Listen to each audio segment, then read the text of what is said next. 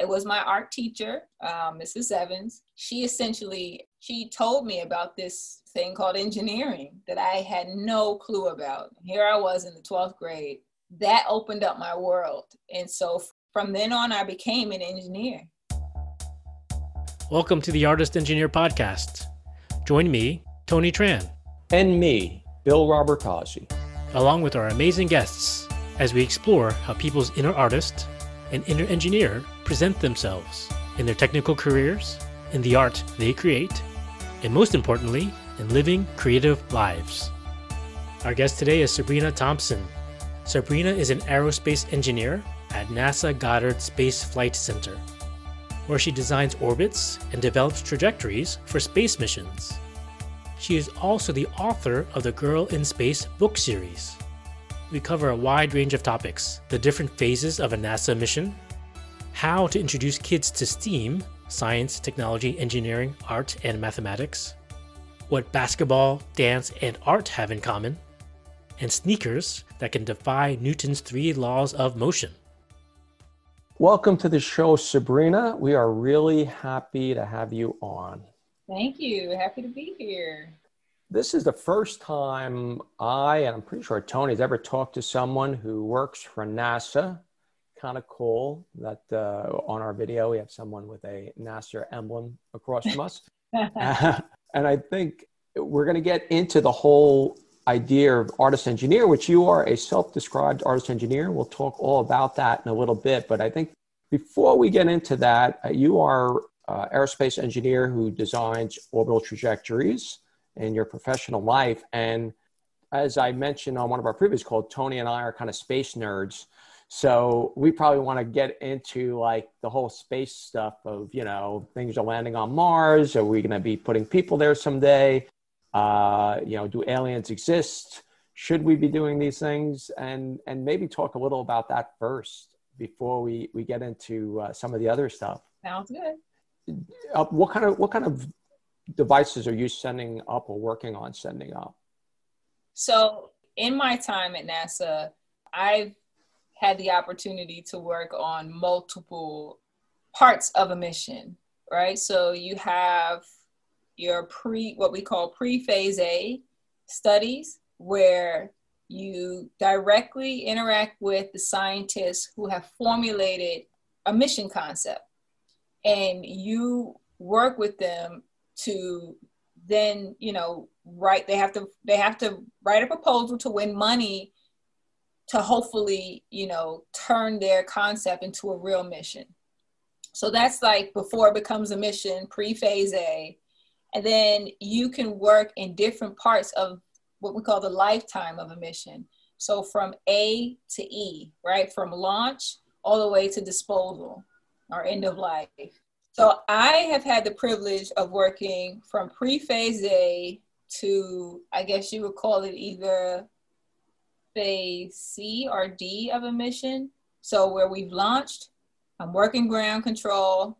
I'm doing orbit determination, where we're sending commands to a suite of spacecraft to then maneuver it, and it's really cool. And then analyzing the data when it comes back. And when I say data, I mean flight dynamics data. So position, velocity, things of that nature. Most recently in the news, we being humans, landed a craft of some sort on Mars. And people work at NASA, do they expect to find like you? Do you believe aliens exist? That's what I want to know. Okay, it depends on what you define as an alien, but I would say yes. Okay. I define it as things I've seen on Star Trek. Okay. No, you're not sure? Yeah. Okay. All right. What are your feelings about the Mars project that's just happened? That was kind of big news lately, right? So when you work for NASA, there are so many projects going on simultaneously. You see these things, like you see the concepts, right? So I talked about being on the pre-phase A studies. You learn about these things and you get excited about it before it even happens, right? So I haven't directly I haven't worked with this Mars mission directly, but I have gone to different NASA sites, and especially like at JPL, that's where they're doing this stuff. They they have many rovers there, like and you I mean, this is not our first time going to Mars, okay? So sometimes, I guess what I'd like to say is you get a bit, I don't want to say numb. Numb is not the right word, but you see these amazing things happening all the time. If it's in the news, you're like, oh, that's great, but these are things happening all the time. And we just don't get the publicity like back in the day, back in the 60s, like when we were in the space race, right? Right. But we're always doing things like this, right? And we have been for decades. It's just now space is becoming cool again, I want to say. I think that's really interesting point, because I think you're right. We hear about every once in a while a little bit of it, and all of a sudden it's like, wow, but you're right. kind of living this all the time, which is very cool. So let's touch a little bit on our theme here. The artist engineer, which is how we connected. And we've been talking a little bit about your engineer life, but you actually come from an art background originally, as you described to us. You were actually, growing up, wanted to be an artist and ended up in this field and have created some beautiful art and also written a book lately.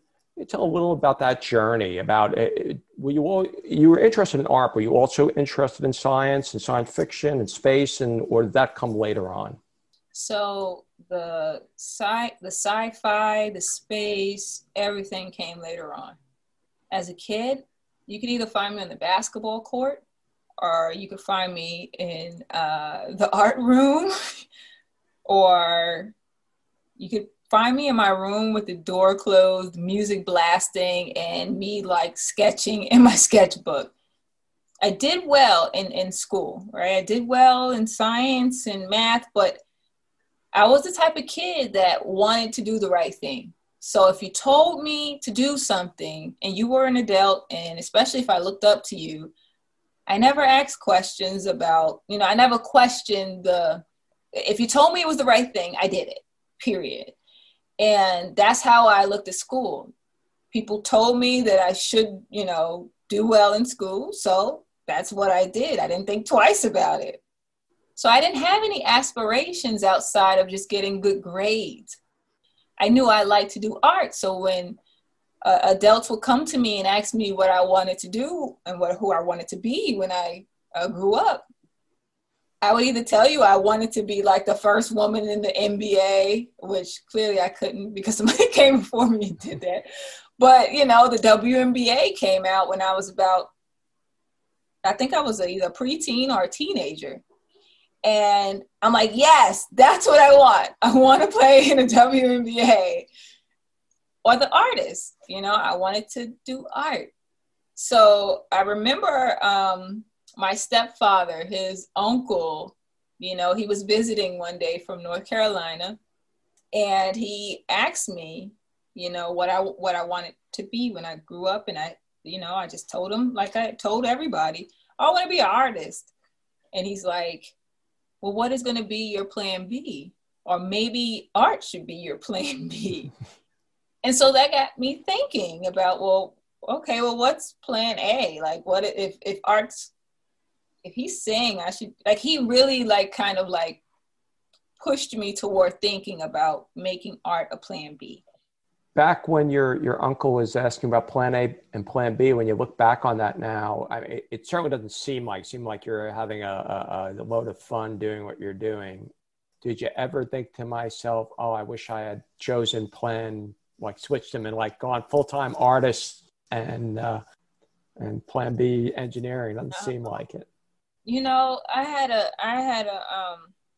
I had someone ask me that question earlier this week, and, my answer is no. I'm actually glad I took this path. If I could change anything, I would have learned more about the possibility of things I could do with science and technology. I wish I would have learned those things earlier in life. But art for me is therapeutic.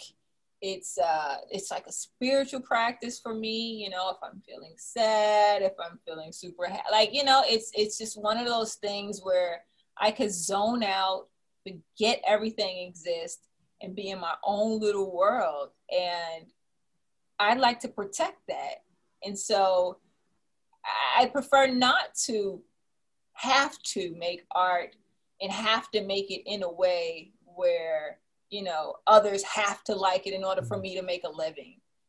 I prefer to make something, like create something that's dear to me. And if people vibe with it, you know, you can have it here, you know, I want to share it, you know, so that's kind of my take on it. Great. Well, it certainly comes through. So it looks like you chose the right door. I think so. I think part of it was just luck. Like that's a big part of life too. So as we all know, they say everything makes sense looking backwards, like your path. I think Steve Jobs says it, but looking forward, like nothing will make sense. Yeah. But when you look back, you can tell the story of your life. Yeah. And I kept that in the back of my mind. And then once I reached the 12th grade and it was time to decide to go to college, I knew that I had to go to college only because family and friends and, you know, faculty at the school told me. And I was valedictorian of the high school. So it was pretty embarrassing that I didn't know what I was going to. First of all, I didn't know what I wanted to study. I had no clue. And so it was my art teacher, Mrs. Evans. She told me about this thing called engineering that I had no clue about. Here I was in the 12th grade. That opened up my world. And so from then on, you know, I became an engineer. Once I started working at NASA, you know, you work with people who they, you know, grew up watching all types of sci-fi shows and movies, and they're referencing things and they're joking about 42. And I'm like, yeah, the answer is 42. And I'm looking around like, what does that mean? It's a whole new world. So then they start to enlighten you a little bit because they see, you know, okay, she doesn't get it. That's actually super interesting about the not having the references. I thought, because that is, you know, the stereotypical engineer scientist is, you know, right, the kid who's like making rockets in their backyard when they're, you know, 8 years old and launching things, not the kid on the basketball court or at art school. So that's great. So you've ended up there, and without in some ways, any kind of engineering science role models that probably made you think, oh, this is what I should go do, right? As a kid, it's just kind of, you had some adults and educators guide you in that direction, and then it obviously with a spark and a passion. And you now are doing some work that I find really interesting in terms of integrating your love of art, which is, you recently created an illustrated book, Girl in Space, which you did the illustration and story. And I love your artwork. It's actually very, very cool. And obviously part of that is putting out a role model, a different type of role model for kids to think about with this. Can you talk about the inspiration behind that book? Yeah. So the inspiration behind the book. So first of all, let me just clear this up. I did get some help with the illustrations. I designed the characters and everything, but I did get some help. Just bandwidth stuff. The inspiration for the book. So it started out as like, I have a niece she's 14 now.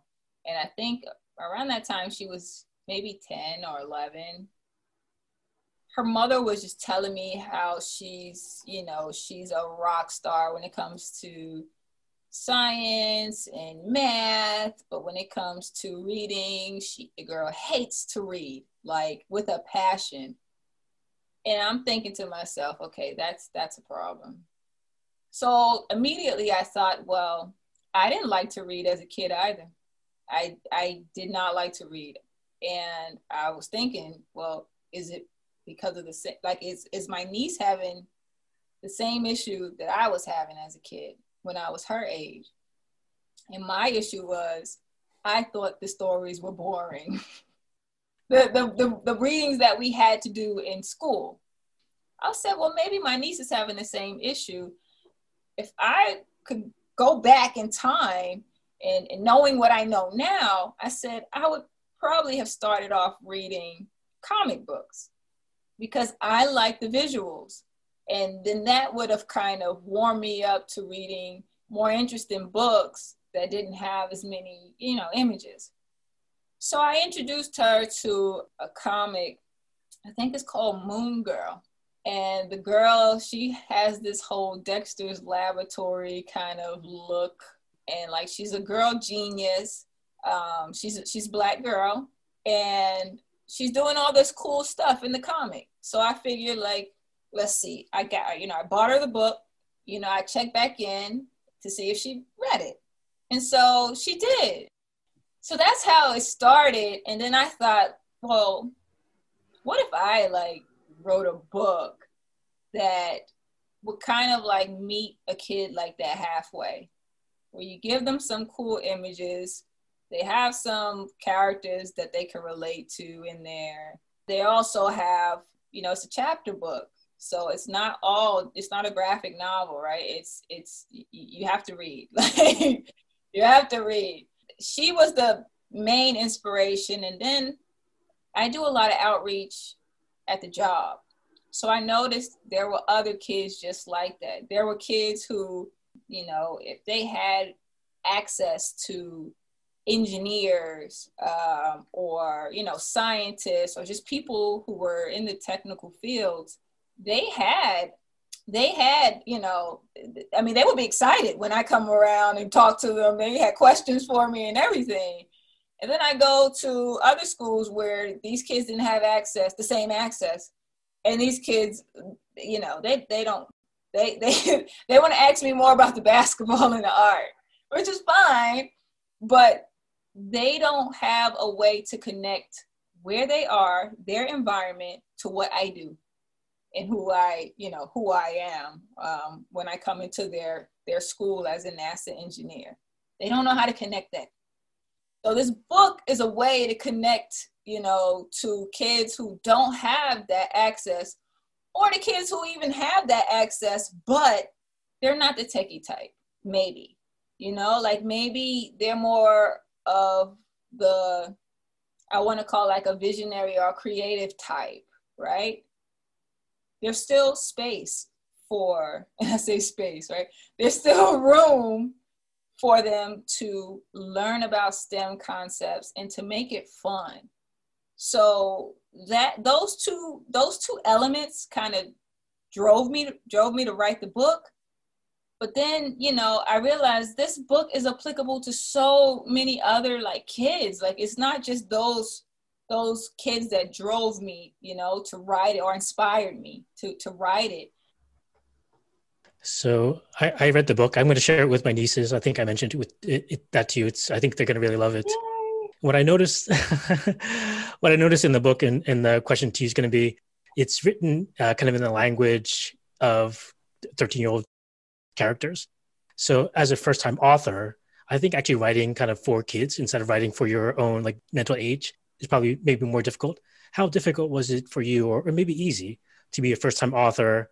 You didn't mention that, for example, in terms of one of your passions when you were younger, to write this book for the first time and also to write it in there for kids. What was that process? So what I would do is I had a few people read it before I actually, put it out there. Mm-hmm.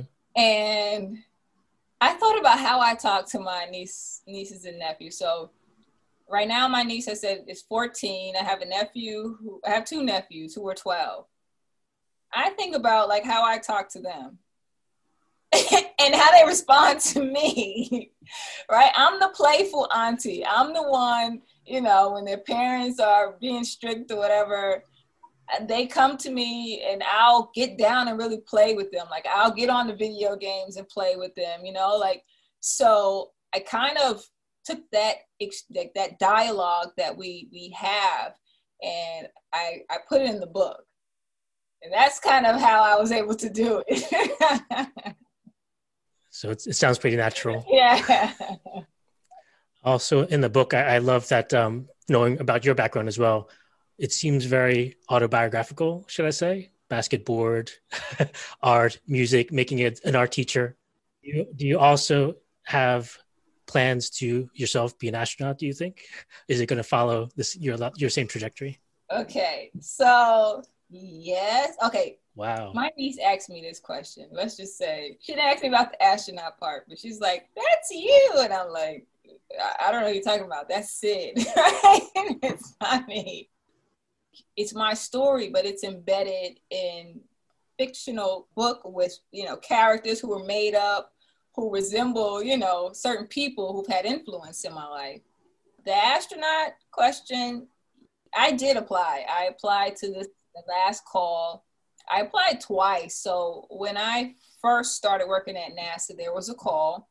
And I knew I wasn't going to get selected, but I wanted to know how like rigorous this application was. And so I applied and I, you know, had someone help me.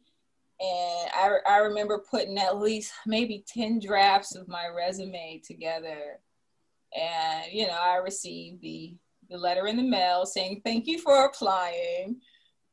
The second call that came around since I've been working at NASA, I did not apply. I didn't apply because I knew I was on my way to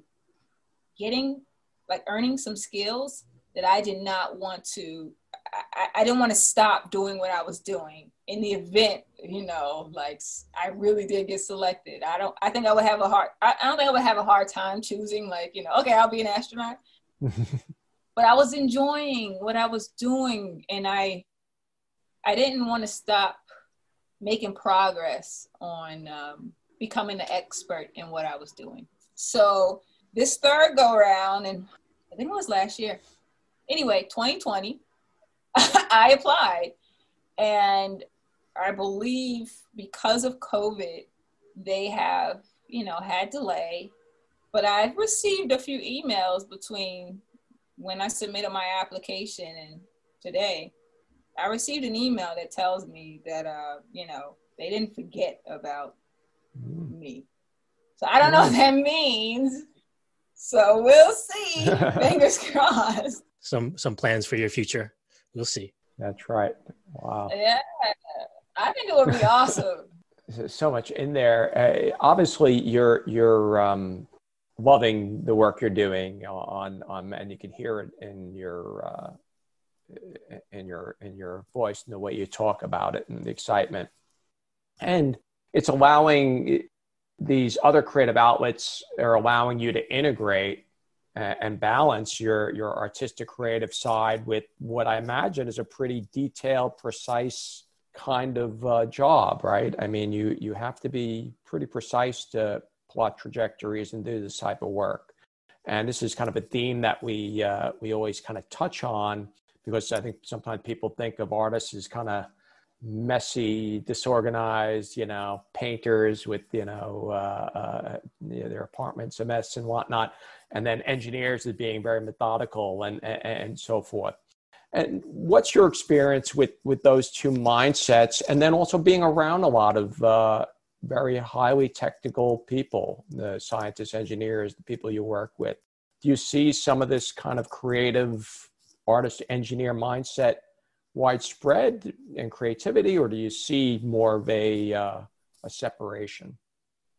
When I'm at work, it took some time for me to feel like I fit in. And it's because I think mostly my verbal communication skills had to I had to enhance those skills. I had to improve them, because when I first started working there, I had a hard time communicating my ideas, you know, my research findings.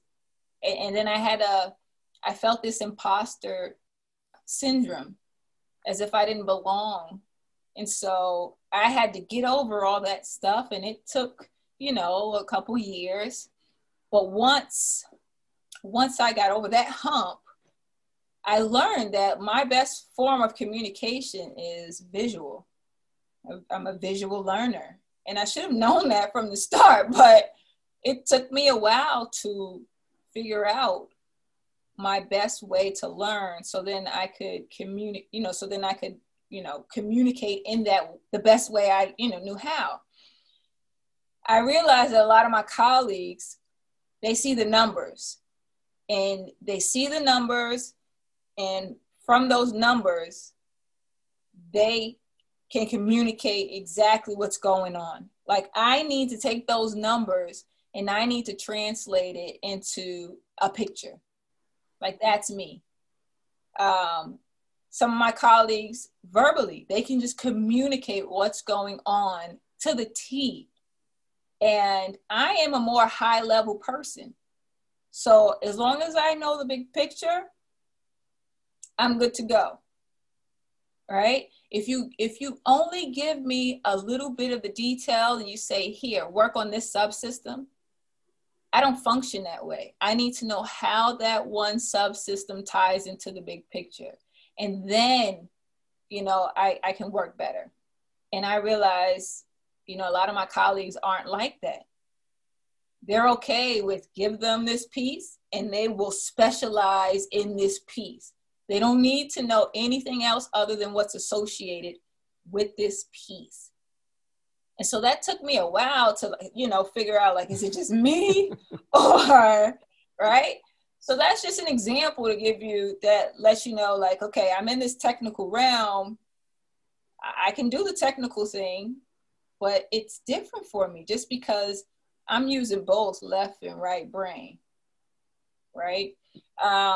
I do have colleagues who dabble into the arts. I have one colleague, at lunchtime, he would bring his guitar to work, and he would just sit and play his guitar. He was a part of a band outside of work, but he was very technical. So, like, his way of learning music, he can explain to you the ins and outs of music, right? As opposed to maybe a traditional artist who just gets in there and they feel it. And they can't explain to you how they got, how the music was created, but it's amazing. So I do see there are some people who, kind of dabble between the arts and STEM fields. But for me, I feel natural as an artist. As an engineer, I was taught to be an engineer. Like, I've always had like this level of, you can't tell me that I can't do anything. So then I become obsessed about solving a problem. I had that already, but I didn't have the technical aspirations just because it was introduced to me later. So a lot of that kind of developed over time. Yeah, I think what you described is very typical of technical people, computer programmers, engineers, a focus on structure, details, etc. But in my experience in different groups and different teams, what you're describing is in terms of communicating complex ideas in a way that makes sense to, let's say, to other people, big picture thinking, etc., is very, very valuable. That bridge of communication is what has value in itself, but in terms of career, those type of people stand out. Like they're in the middle of many, many things. So it's very perceptive of you to kind of see how different people are communicating, I think. So I think it's a very, very interesting idea for our listeners. Yeah, you when you were talking about the big picture, mentioned right before that, you said, I'm a visual learner and visually, and then you used the term big picture, which kind of sums that up. Mm-hmm. I had another tangent about kind of the idea of the artist and what is creativity, and the engineer and what is creativity. You liked basketball, played basketball. At one point mentioned that you want to be. Do you consider kind of athletic pursuits or basketball particularly an artistic pursuit, or can it be kind of creative? So I believe I was attracted to basketball. What originally stemmed my whole interest in basketball was I used to hang out with this girl who was, they called her a tomboy, and I vibed with her, like, but I would bring my Barbie dolls to the basketball court when she would play against the guys, and I would just sit there and play Barbies by myself, right? One time they needed an extra player. So, they were like, okay, come on. And they got me to play, and they're like, don't call any calls on her. She doesn't know what she's doing. When you get the ball, just pass it, right? And I didn't like that feeling. I remember, thinking like, oh, I'm going to show them. So I went home that day and asked my mother to buy me a basketball. And I dribbled that ball all the way to the park, which was like a 30-minute walk. And I kept dribbling until it felt natural. And then I would sit at the park and I would watch the older guys play. And to me, it was just like solving a problem for me. The problem was I didn't know how to play. And I don't want to be teased, right? So how do I, solve this problem? Let me watch people who are way better than myself. And to me, it was magic almost when these guys would do these moves. It was like a dance almost, right? So I realized, like, if you have enough flexibility, if you're athletic enough, which I had some natural athletic talent that I didn't know of until I started playing. And I would just I'm just copying these guys. But at the end of the day, I realized there were certain moves that I could do almost because they were like a dance move. And so to me, definitely, if you see it in that way, it's art, it's just dancing with a ball. I bring that up because there's a connection that Tony actually works for the NBA. Oh. And we want to get Spencer Dinwiddie on the show because he calls himself the tech guy with a jumper. So we're trying to want to just see if anyone else sees the connection. So I'm trying to figure out. Basketball is definitely an art in terms of at the highest level. Everything's an art, honestly. There's patterns to it. There's little things you don't see in terms of like happening, like in terms of the body position. It is like dance. It's amazing, really. Everything at a high level is art, I think. Yeah, that's actually a nice way to think about it.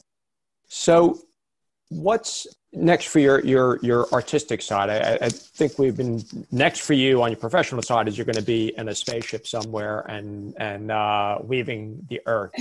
But before that, what's next for you on your artistic side with the book or other things? So the book is a series, right? So definitely more books in the series will be, created. In addition to that, I do these workshops called Stimulating Art Workshops. And it's through these workshops that I essentially use an art project to teach STEM concepts. Now, I had a pilot program to just see if kids would be interested. And for this particular one, it was all girls stimulating art workshop. And it was sold out. It was sold out. So it was like a whole day of, it was self-esteem and stimulating art. So I partnered up with a friend and she did the self-esteem part and I, conducted the stimulating art. And we had kids design sneaker out of they had a 3D pen and most of the kids drew the sneaker in 2D, but they could have made a 3D shoe. And the idea was, I taught them the laws, Newton's laws. And, they had to design a shoe that either defied these laws and they had to explain how, or they had to explain to me how the shoe operated. It wasn't a regular shoe that you just walk on. It had to have some special function where it, satisfied the 3 laws or it defied it. And these girls came up with all these crazy ideas and it was amazing. One girl, her shoes function like a hoverboard. And so she explained how, it was an 8-year-old. And so she's explaining how her shoes would work and, all these things. And so that pilot program, it showed me that if I put it out there, you know, kids would definitely be interested. And so my plan is to do more. So I just wrote a proposal to hopefully, you know, partner with a nonprofit to hopefully bring this to, I think for this one, it would either go to New York or Baltimore. And I'm looking forward to doing something. It won't be the same exact thing, but the idea is to tie, you know, STEM to the arts. And I am kind of a sneaker fanatic. So it'll probably, you know, involve doing something with the shoe, most likely. I'm picking up on a few things that you're saying over and over again, solving problems. And I think it's a great message in terms of seeing opportunity and taking action. So you told us, I think, 3 stories where you saw an opportunity, writing a book, doing a pilot program for stimulating art, going into engineering when you didn't even know that engineering was a possibility. And once you saw the opportunity, you took advantage of it, and that it's open to all of us. So I think that's just a great message that I heard over and over again in all of your stories. Yes, for sure. Yeah. Well, I want to thank you for coming on the show. This has been a really fun and fascinating conversation. And for a huge science fiction fan and nerd, this is especially fun for me. So thank you very much, and keep inspiring everyone out there. Thank you. It was a pleasure. Your story is very amazing. Not your story, but also your attitude towards like doing new things. You're doing so many things. It's really, really, really inspiring. Thank you.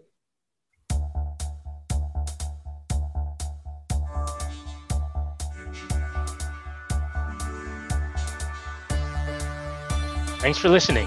We hope you enjoyed this episode. You can email us at podcast@theartistengineer.com if you have show ideas or want to follow up with feedback or just want to say hi. We'd love to hear from you, so feel free to connect. You can find more information about this episode in the show notes at www.theartistengineer.com. And finally, if you enjoyed the show, please leave an iTunes review, as it helps the show get discovered by more people, and also hit the subscribe button.